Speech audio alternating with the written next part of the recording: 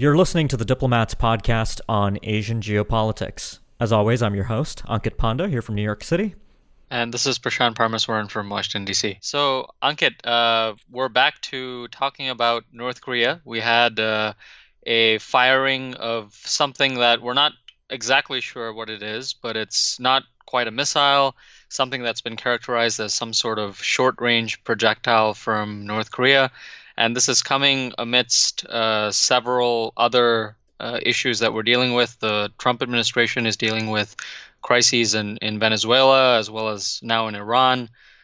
We have the North Korea special representative who's visiting several Asian capitals to talk about diplomacy. And we also have now the clock ticking towards the U.S. Election and Trump's re-election coming up as well. So I guess good place to start would be, what exactly happened from the perspective of what North Korea did, and how significant is this in terms of how we think about not just the action itself, but what we've been seeing with respect to the Hanoi summit, which we've talked about before, and this whole pursuit of U.S.-North Korea talks and diplomacy more generally. Mm-hmm. Yeah, so I mean, the obvious place to start, I think, is that, things are getting bad, and we've known that for a while. They have been bad for several weeks since the end of the U.S.-North Korea Hanoi summit. So the first place to begin is that I wasn't necessarily surprised when the North Koreans moved ahead with this launch, because Kim Jong-un, being Kim Jong-un, tells us usually what he's going to do, and then he does it. It's just that most people don't realize because it's done through North Korean state media, and those statements aren't often taken as seriously as they should be. But in mid-April, Kim Jong-un did a major address to the Supreme People's Assembly, North Korea's sort of rubber stamp parliament, in which he talked about the overall state of relations between the United States and North Korea and the diplomacy that had happened. And he condemned the U.S.-South Korea military exercises, as North Korea has done in previous years. The U.S. and South Korea didn't actually cancel exercises altogether. What they did was they effectively rebranded the old Key Resolve and Full Eagle major exercises and recalibrated them under a new name called Dongmeng, which means alliance in Korean. But he criticized those, and he criticized the recent U.S. Missile defense test in March that simulated the intercept of an ICBM. And he said, quote, the wind will bring waves. This was kind of his poetic way of suggesting that he wasn't happy with what was going on. And he said that North Korea would move ahead with corresponding acts. So we were expecting something like this. And of course, in April, there was a quote-unquote tactical weapon test that North Korea undertook. We didn't get any images of the actual weapon back then, and that happened also in November 2018. And that was also a bad time for diplomacy in general. That was right after Kim Yong-chol, the main North Korean negotiator, had canceled his trip to Washington. So that's the context for this launch taking place. As far as what they actually did, there was a little bit of confusion, as you noted. So the first reports came from the South Korean Joint Chiefs of Staff. South Korea uses kind of ground-based radars to look for any kind of ballistic missile launches out of North Korea. So they usually tend to get a pretty early alert out there, and that results in all the headlines that we see around the world and the emergency tweets and everything that North Korea launches a missile. So they initially said that North Korea had launched a short-range missile. And then that changed to short-range projectile, and that confused a lot of people. I was talking to a lot of reporters kind of trying to explain the difference between a projectile and a missile. Of course, missiles are projectiles, but not all projectiles are missiles. And it turned out that North Korea had actually done a major kind of conventional exercise involving rocket artillery, including 240 millimeter caliber rocket artillery units, and then the larger guided rocket artillery system that they have, which is a 300 millimeter caliber rocket system.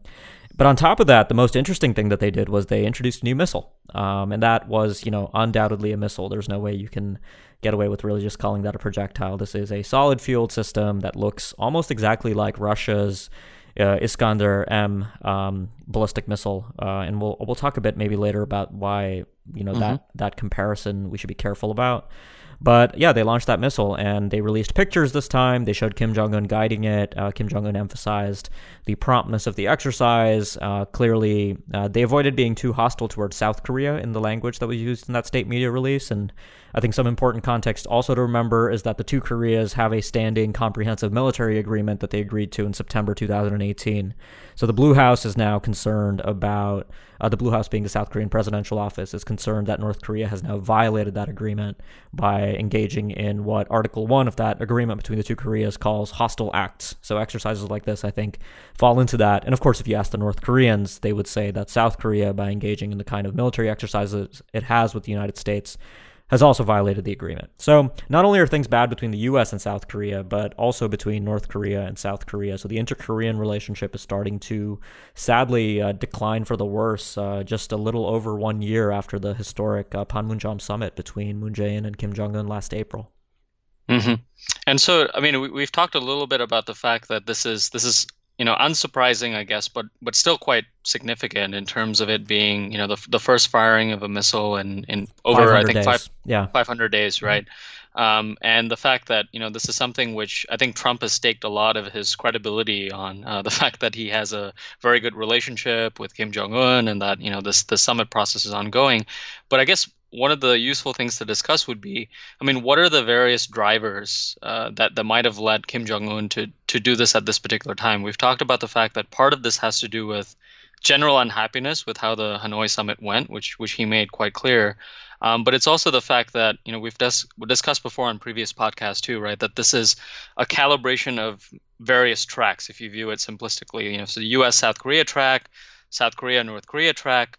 And so, was this also a message that perhaps was sent to South Korea in terms of North Korea trying to get, a few more concessions? We've now got reports about North Korea wanting more food aid potentially, and the door being opened there by the United States for South Korea to do that. So is there a little bit of a recalibration process going on, post Hanoi summit where various sides are looking to see, okay, how do we actually make this process work? Because I don't think anyone really wants to see this blow up. But at the same time, I think there is a little bit of blowing off of steam from the U.S., from South Korea, and from North Korea, right? Yeah, I mean, so yes, we are seeing a return effectively to the old ways. We've also heard from the Pentagon's office in charge of recuperating the remains of U.S. soldiers. There has been no contact from the North Koreans on that issue, which Kim Jong-un again talked about in April. He described that as one of the major kind of fulfillments of the Singapore summit declaration last year. But absolutely, I mean, this is about the United States, it's about South Korea, but also, one audience that doesn't come up is sort of internally within North Korea. North Korea is often portrayed as a place without politics, but like any country, there are politics within North Korea, even as Kim Jong-un is a monolithic absolute leader. But what was interesting was that in March, the vice foreign minister held a press conference with members of various embassies in Pyongyang. And there she talked about how Kim Jong-un had really taken a risk by going to Hanoi. He had sort of defied, she said, petitions from members of North Korea's munitions industry by going there. Mm-hmm. And in the process, Kim was embarrassed. And now upon his return, not only has Kim been talking about national defense and saying how important it is to realize peace by having a strong indigenous defense capability, but we've also seen several figures that are well known to be affiliated with North Korea's missile testing campaigns, including, Jang Chang-ha, who's a missile scientist with the munitions industry department of the Workers' Party. He made his first appearance since December 2017 in April, and then, of course, we start seeing missile tests. And, there's a historical parallel that a couple observers, including Jeffrey Lewis, have pointed out, which is that in 2006, which was the year when North Korea's 1999 moratorium on missile testing came down, the way the North Koreans began that year was they launched a Toksa, which is also a short-range ballistic missile. In fact, it's a derivative of the Russian Toshka, which was the predecessor to the Iskander, which is what this new North Korean missile resembles. And then later that year, on the 4th of July, they launched multiple Scuds and a Taepodong satellite launch vehicle to signal that the moratorium was over. Of course, in that case, things were a little different in that in 2005, the Foreign Ministry had issued a memorandum formally noting that the moratorium was over. So this may be, again, an attempt to calibrate what is the presumptive end of diplomacy. I mean, I've kind of been a pessimist throughout this process. I just haven't seen the fundamentals in North Korea or in the United States for a productive deal between the two sides. The North Koreans say it must be step by step. The U.S. says all for nothing, and those positions remain sort of locked in. I should add, though, that we shouldn't overinterpret this event either, because Kim Jong-un has been clear that the door is effectively open until the end of the year. He has, set in place the clock ticking, saying that the United States has until the end of 2019 to change its position. And, I think it's highly doubtful that there will be any change in the U.S. position, but that's what he's said. Mm-hmm. And so I guess with the current dynamics that are going on, one of the questions that comes up is, I mean, what really does this mean for what lies ahead, right? I mean, we've discussed several variables here. The U.S. is, I guess, nearing an election in November next year, and Trump has staked a lot of his personal credibility on this. You have the North Korea clock that expires the end of this year. From Moon's perspective, from a South Korean perspective, there is a lot riding on this, right? I mean, he's staked a lot of his personal credibility on what's going on, and I think, I guess a more charitable interpretation might be that for now, at least, the North Koreans are kind of staying to more sort of calibrated actions, and they don't want to do bolder things that could disrupt the process entirely. But nonetheless, I mean, it does seem like this is based on their past track record. And if things don't improve, that we're in for more serious consequences down the line, and a little bit more of a worrying scenario, right? Yeah, I mean, so, you raised an interesting point about Trump's credibility and the issue of missile launches. I mean, that's something that Trump has repeatedly talked about, that the fact that since he decided to engage the North Koreans in diplomacy, that there have been no missile launches, right? The last missile launch before this one happened in November 2017 with the Hwasong-15 intercontinental range ballistic missile. And then in a matter of a few months, by March 2018, we had confirmation that a summit meeting between Trump and Kim Jong-un would happen, and no missile launches happened. So, Trump really took credit for that. And even after the Hanoi summit failed, he emphasized the fact that, look, there's no nuclear tests, no missile tests. And in April last year, Kim Jong-un announced his own moratorium, right? It wasn't a written moratorium. It was a verbal unilateral assurance that North Korea would not launch any intercontinental range ballistic missiles. So that does not include missiles of this range. It doesn't even include intermediate range missiles of the kind that North Korea was launching over Japan in 2017.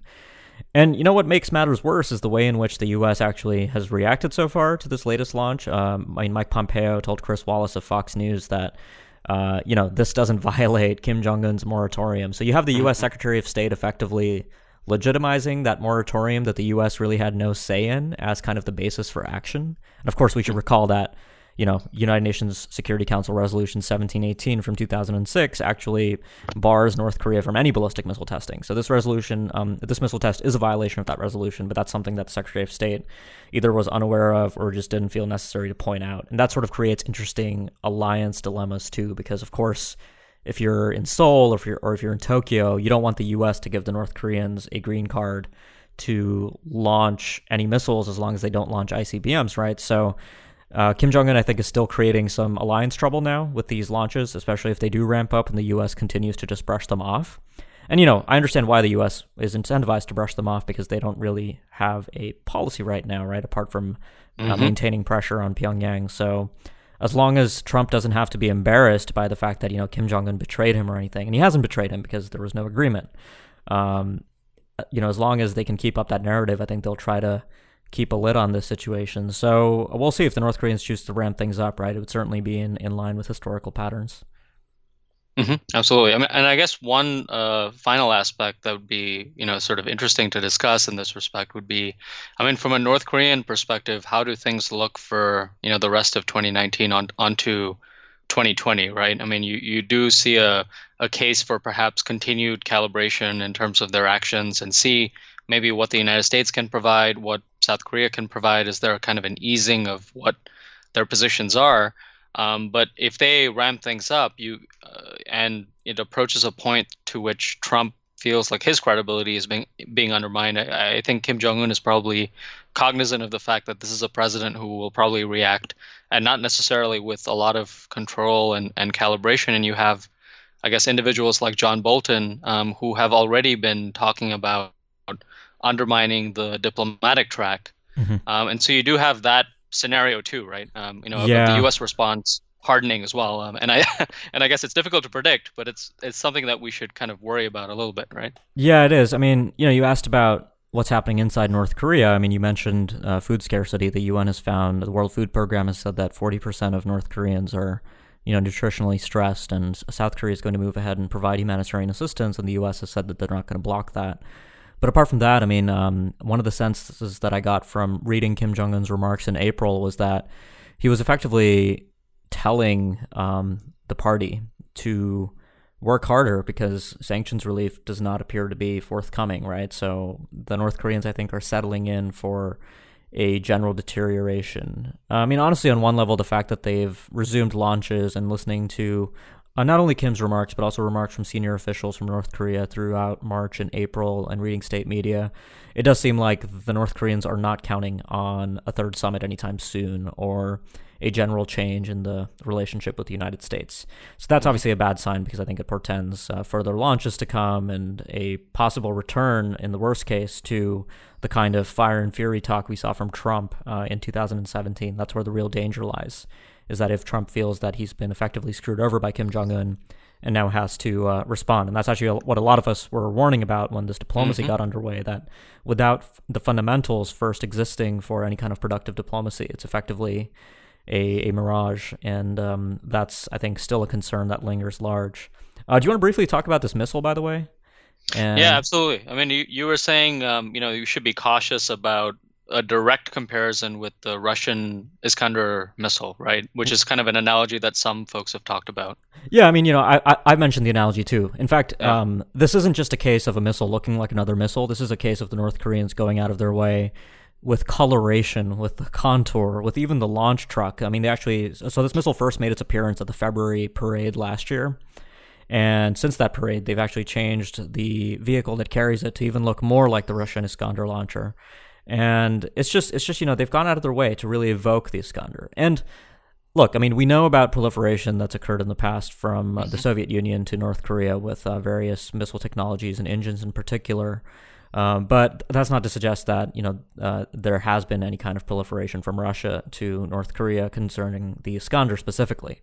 There are other ways that the North Koreans could have come up with this missile. In fact, what makes the Iskander is not what it looks like or not the shape that the missile takes, really. It's what happens right of launch after you launch the missile. It's an incredibly precise, low-flying, maneuverable missile, and the North Koreans haven't really demonstrated that their missile meets any of those specifications, right? So they've made it look like an Iskander, but the performance doesn't likely get there. It could simply be a modernization of the Toksa, the older missile, which is also known as the KN-02. So I think, maybe we'll see it tested again, and maybe the North Koreans will show us this missile striking a target or demonstrating some level of precision. That would be, I think, a significant development. But as far as we know right now, this is just another short-range solid-fuel missile that's probably going to be the successor to the Toksa in North Korea's arsenal. Yeah, and we should also note, I guess, that this is coming after, Kim Jong-un is continuing his, quest for, international diplomacy and meeting with leaders, right? So this is after he met with Vladimir Putin and Putin then, sort of tried to channel what Kim Jong-un was saying and spoke about the prospects for peace. And it sort of got folks excited about, could we see, some sort of rejuvenation of a six-party process and the Russians trying to insert themselves in. So the Russian angle really has been factoring in multiple ways in the media and in the past few months, right? Yeah, absolutely. Yeah. Well, yeah, I mean, I think we're starting to see the turn more seriously now than we did after Hanoi. But yeah, we'll have to see where things go. I'm sure we'll be back talking about the Korean Peninsula sooner rather than later on this podcast. Definitely. But yeah, Prashant, thanks a lot for joining me. Good to be with you. Great. And for our listeners, if you liked our discussion and you want to keep up with future episodes, make sure you subscribe. You can do that on iTunes, Google Play, Spotify, or any other number of podcast providers. And if you've been a subscriber for a while, but you haven't yet left us a review on any one of those platforms, please do so. We'd really appreciate that. And as always, if you have suggestions for future episodes, do feel free to reach out. I've heard from a few listeners in the past week, and I've already taken notes for future episodes. So definitely do keep in touch, and we'll be back next week with more. Thanks a lot for listening.